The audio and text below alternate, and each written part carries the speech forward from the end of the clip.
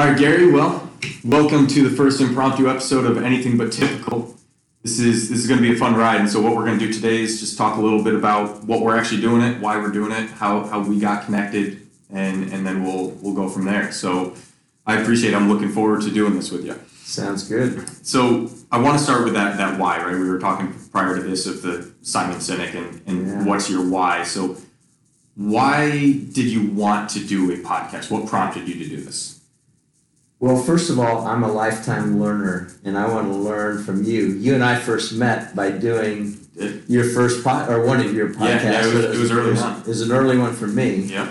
And so I think I know I'm drawn to learn from people younger than me, and especially those older than me, because there's enough difference in experience that I'm drawn to that. So.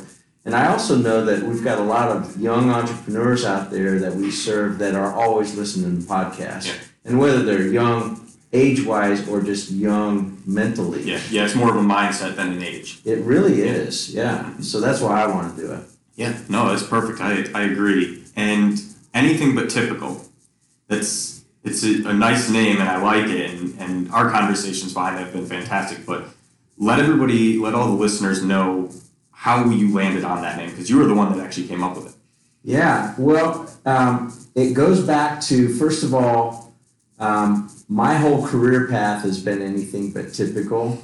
Your venture into entrepreneurship in college, which I want to hear a little bit more about that, but that is anything but typical.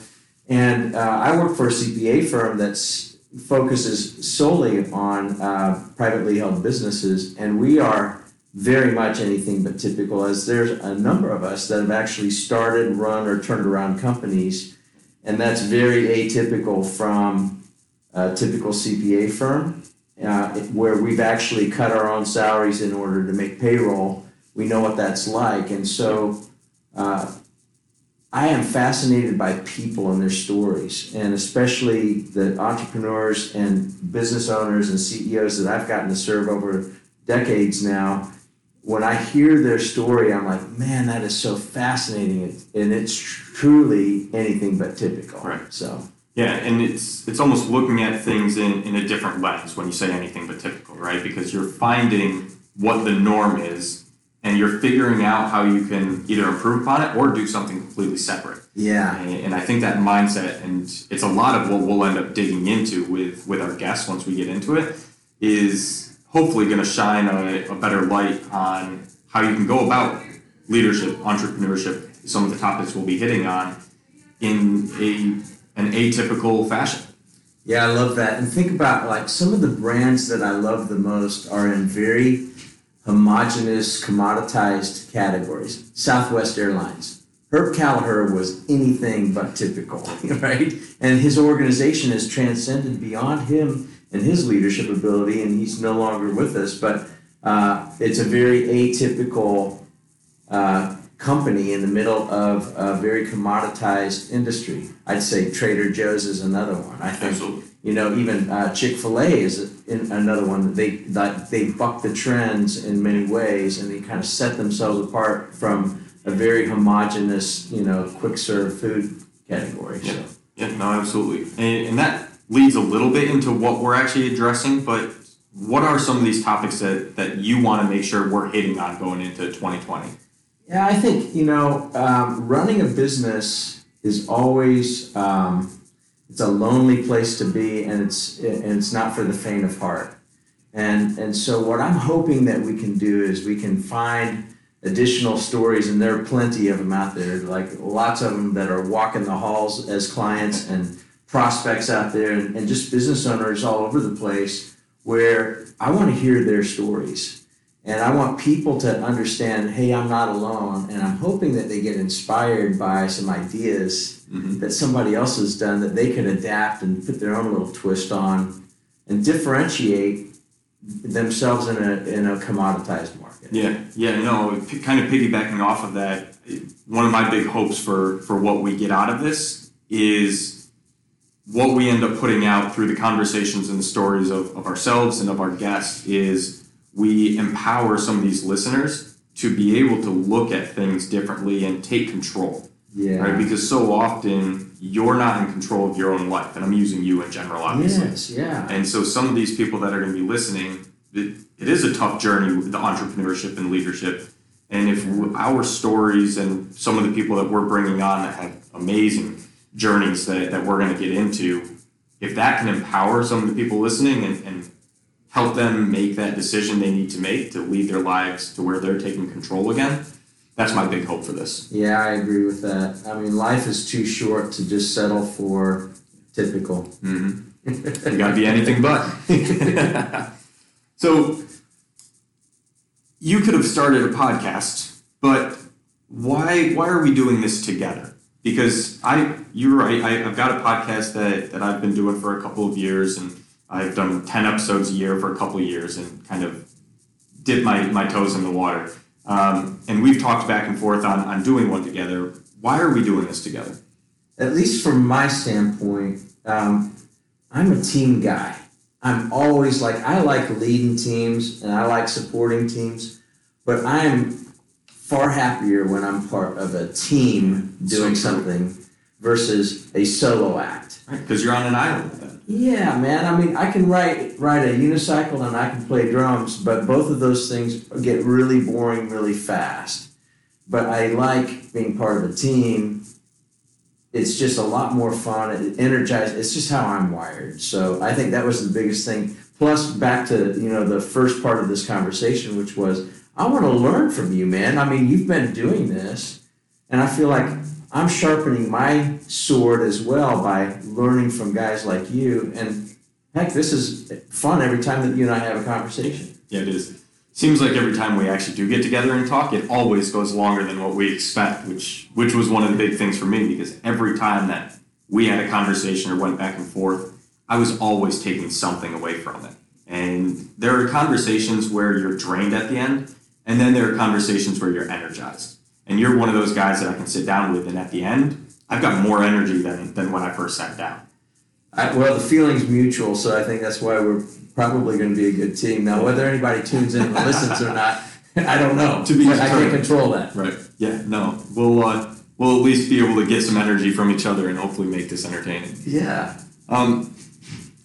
Your journey of entrepreneurship and leadership, obviously you're right, we went into it in depth on my podcast, but that's what's led you to here, right? And so what are one or two of those lessons from your past that you want to make sure that we're getting through as a message on this podcast? Oh, that's a great question. So many times when I look at successful entrepreneurs and people that I really admire, they've failed many times. And they've also thought, hey, this is where we're going to go. And yet there were opportunities or life just took them down another path, but they still kind of made amazing things happen. And I think that's kind of been my thing. I was a reluctant, if you will, entrepreneur brought in to turn around a company when I was 28. Right. I didn't have the credentials. I never felt like I even owned or earned a seat at the table for that. But here I was, and I was in that process. So I think, that's one of the things, hey, as you contemplate what you love doing, I think one of the things that I would love for us to do is get into some of that thrive wither. What makes you come alive versus what's the stuff that drains you out. Yep. Because I adjust CEOs and their management teams on an annual basis typically as they're growing, because they're accepting roles or responsibilities along the way that end up draining them because they didn't think there was anybody else that can do that. So I think, that would be one of those things that I hope we can kind of address and hear other people's stories on when they pivoted, when they were thinking they were going down because they were just, all roads were leading to them, and then they got released by having the right team around them, et cetera, or just they got back into their swim lane where they were happy again, Yeah. Something that you said reminded me of a piece that I want to mention for the people, the people that do end up tuning in. Yeah. Is one of the things of you that's sitting here today is extremely selfless, right? You are somebody that goes out, and you're not going to say it yourself because you're selfless and humble, but you're somebody that goes out of your way to make sure you're adding value in people's lives, and you're trying to help lift people up. And so, quick example, I was on LinkedIn the other day, and I had gotten into the hashtag impact. And I don't remember how I got onto it, but some post got me there. And I quickly realized everything in there was selfish. It was people trying to present themselves as being impactful and helping others, but everything had their own agenda. And you're one of the few people that I've interacted with that there isn't a hidden agenda there. What you're bringing is authenticity and selflessness. So I'm excited to see how that comes through here because, like I said, you're not going to say it about yourself, but it's absolutely one of the things I've noticed about you. But it's interesting because I think a friend of mine said, out of our greatest pain often becomes our biggest blessing to somebody else. And having been through some very deep betrayals and disappointments in my life, I remember the people that took the time and poured into my life. And I also remember thinking, man, why isn't somebody pouring into my life, Because there were times where it just felt like I was walking completely alone. And I think the pain of that drives me even more to want to make sure that I'm depositing in somebody, whether something's coming back to me or not. Because guess what? When we do that, kind of gets our eyes off of ourselves anyway. At least that has been true in my life. So maybe selfishly going through any pain, it helps me get my eyes off of me and my own struggles when I'm able to pour into somebody else, if that makes sense. It does. That's interesting. It's a pretty interesting take. So we did a quick intro of what we're talking about and why, but what else do you want to make sure we're hitting on today? No, I mean, I'm just looking forward to the journey. I think that's the thing. Is there going to be anybody listening to it beyond you and me? I don't know. Either way, we're getting something out of it. I can't control that, but I can control my attitude and my effort and what I'm learning. And so that's the way I look at it. Hey, let's go learn together. And if we can, even if we can impact one person out there and give them hope and give them a spark of an idea or unlock something that's resident within them, man, wouldn't that be cool? Yeah, no, you're right. So if there's one more thing that I want to say is what we're going to do, just as far as the actual structure. Each show, we're going to hit on one primary topic, right? But we're going to use one or two guests every show in order to highlight that topic and dig really deep. And I think that's different than what you see in most of these podcasts out there because most are just focusing on the guest story. Yeah. And you may get a couple nuggets inside of that story. And so what we're hoping to do instead is every episode have one high-level topic that we want to make sure people are going to get takeaways from. And we'll use our guests' experience and their stories and journeys to dig deep in there instead of being a little bit more widespread like you typically hear. Yeah, I love it. Yeah. So you have directed a lot of this conversation towards me. Sorry, I tend to do that a little bit. I like being the person that runs the show, but we can flip it. We can flip it a little bit. Yeah, and your story is anything but typical too, because you started as an entrepreneur in college, if I remember right. Can you talk a little bit about that? Yeah, I was 19, so a sophomore in college. And it was, I grew up in an environment where entrepreneurship, or kind of solopreneurship was the environment. My grandpa ran his own business. My father ran multiple businesses. He hopped from one to the next a little bit. So I knew early on that I wanted to run a business. Had no idea what I wanted to do or why, but I knew I liked business.